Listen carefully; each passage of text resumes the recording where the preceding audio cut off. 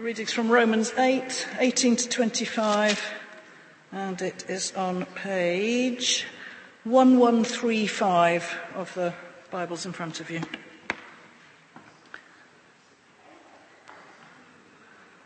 I consider that our present sufferings are not worth comparing with the glory that will be revealed in us.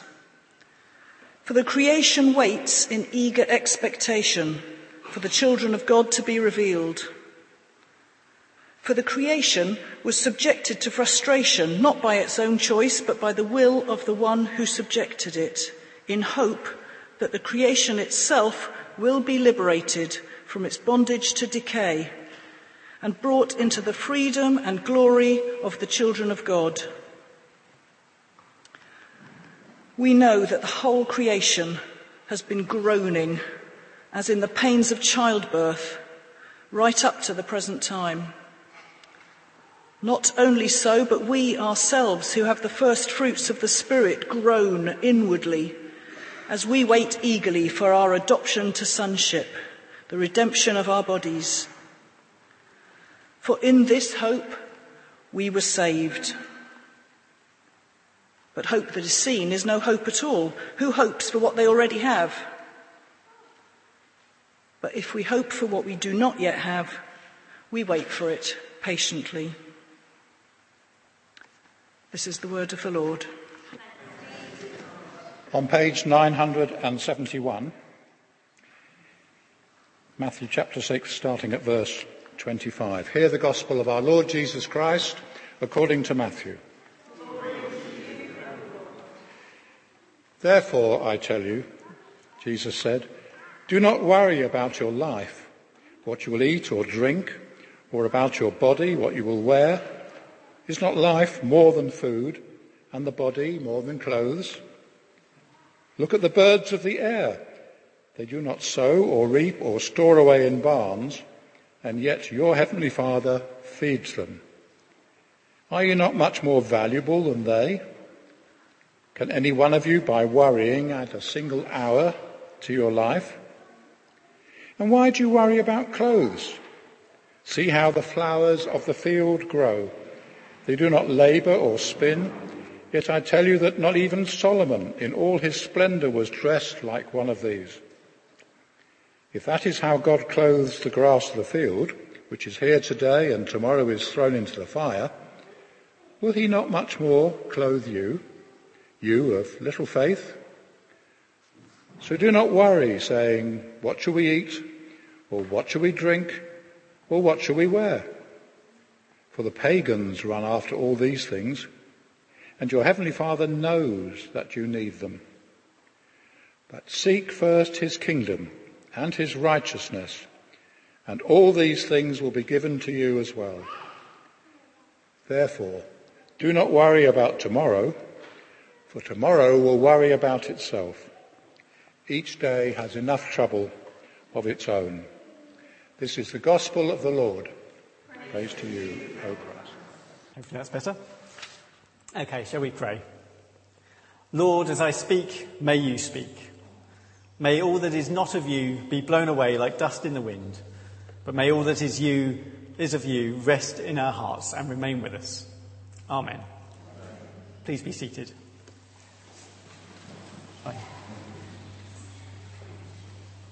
Move a bit and see if that stops the humming. We okay? Don't worry. Do not worry. Those are the words printed reassuringly in bold at the beginning of the passage we just heard from Matthew's Gospel. I had to laugh when I saw that I was going to be talking about that passage. I sent a picture of those three words in bold to a friend of mine with a message that said, "This is the passage I'm going to be speaking about at church. Lucky I'm an expert." It's funny because I'd spent most of the previous week telling my friend how worried I was about certain things. You may or may not know this, but I'm a worrier. I worry. A lot. One of the advantages of suffering from an anxiety disorder is that you learn to be quite good at coping with anxiety and worry. But sometimes things get on top of me. And the last couple of weeks, I've been worrying. And in the midst of all that, I was given this passage and told, talk about this. Thanks, God. The day before I sat down to prepare what I was going to say today, I had a message from my friend. God had intervened in one of the situations I'd been worried about, in an unexpected way. I'd been praying about it, of course. But I don't know about you, but when I'm really worried about something or emotional, I find it hard to pray. I find it hard to know what to say. If you do find that, by the way, now is probably a good time for me to put in a plug for the prayer course that we've been running here on church on a Tuesday evening or a Thursday afternoon. I think there's a break, isn't there, this week for half term, but then it's back on the week after. And it's a great opportunity to explore ways to pray. So prayer can be difficult sometimes. And my other problem is, I'm one of those people who always wants to fix things. If you present me with a problem, my immediate instinct is to try to solve it. So I've been praying in that rambling, breathless way that I guess a lot of us do when we're worried about something. Lord, I just want to fix this. I just want to be able to put this right. Lord, please just give me the opportunity to intervene. Let me solve this problem. Let me find the answer. And then, once I got all that off my chest, I just about managed to take a small step back and think. And I added, Lord, I just want to be able to resolve this situation. But actually, I know that what this situation needs isn't me. What this situation needs is you. And then a couple of days later, I got that message from my friend. And I knew it was an answer to prayer. Not the answer I wanted to hear, but the answer I needed to hear. I wanted to feel that I was in control of the situation. But God was saying to me, you were right. This situation doesn't need you. It needs me. And I'm here. You think you care, and I don't. You cannot possibly comprehend how much I care. And I have a plan. I've got this. Trust me. And don't worry. Do not worry. I'd like to be able to say I'm not worried anymore. That my absolute faith and certainty in God's plan has banished all worries from my mind. But I'm always going to worry. What that moment did, though, was it made me take a step back. It made me focus on the hope I have in God's perfect plan for all creation. And it reminded me of my place in that plan. As one of God's children, that glorious freedom that awaits us. That's what I think we need to do sometimes. Take a step back. Look at the big picture. Like those images.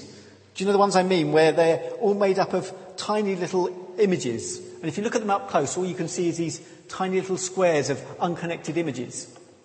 But if you take a step back and look at the thing as a whole, you can see just one big picture made up of lots of tiny little squares. Our worries can be like that. We get so focused on the detail of what is close to us that we can't see the bigger picture. It can be hard, though. It feels like there's lots to worry about in the world today. The world is not as it should be. Maybe you're worried about the coronavirus. Maybe you're worried about politics, about the polarisation of the political debate that seems to be pushing people further and further away from compromise, collaboration and conciliation. Maybe you're worried about the natural environment and the effect of pollution on life and the world's climate, or the floods and high winds being experienced in some parts of the country today. Maybe you're worried about terrorism and those who spread messages of hate. Maybe you're worried about gangs and violence on the streets of our local communities. Maybe you're worried about the persecuted and oppressed. Maybe you feel persecuted, oppressed, or bullied yourself. Maybe you worry about money, about how you will feed or look after yourself or your loved ones. Maybe you're worried about health, physical, mental, or emotional, for yourself or for others. There's so many things that can worry us. And it's hard. It's hard to see God's plan at work when you're seeing any of these things up close. And that's why Paul gives us the encouragement he does in the passage we heard from his letter to the Romans. Paul urges us to take a step back and see the bigger picture. The world is not as it should be. It's still God's creation, full of the potential to be perfect. But all the suffering and turmoil we experience is brought about by sin. And sin was brought into the world not by God's choice, but by human choice. God placed humanity at the pinnacle of creation and made us stewards of this world. God gave humanity a choice, and humanity chose unwisely. Now we're like the Israelites who suffered as slaves in Egypt before God came to release them from slavery. They had hope in God's plan of redemption. And that redemption helped to define their identities as the people freed from slavery by God. But even after they were freed from slavery in Egypt, it was a long and difficult journey through the wilderness before they reached the promised land. In the same way, in our suffering, we have hope for the glorious freedom that awaits when the fullness of God's glory is revealed. Should I swap to that one? Would it be better with this one?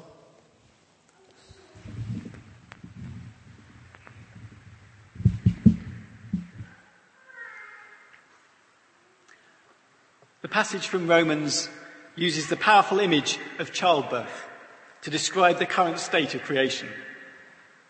It's a beautiful image of that period of intense pain and struggle that must be endured for now, but that will lead to the bringing into being of something so beautiful and wonderful and right.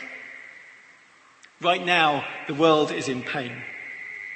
And as believers in God, we too are in pain. Because we know the world is not as it should be. And we know that we ourselves are not yet fully as we should be either.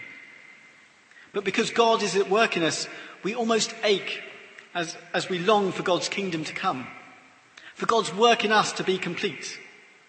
We long for this period of suffering to end and for God's glory to reign. But that longing in part comes from the hope we have that the time will come.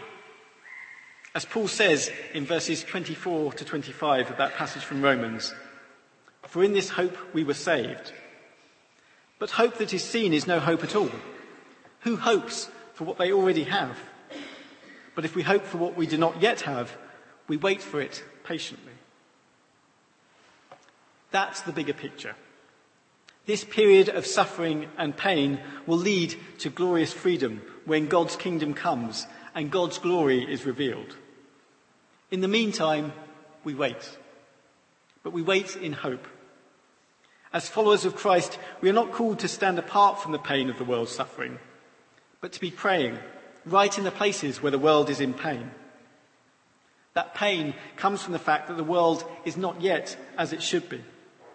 Not yet. But don't worry. Do not worry. For the creation itself will be liberated from its bondage to decay and brought into the freedom and glory of the children of God. Amen.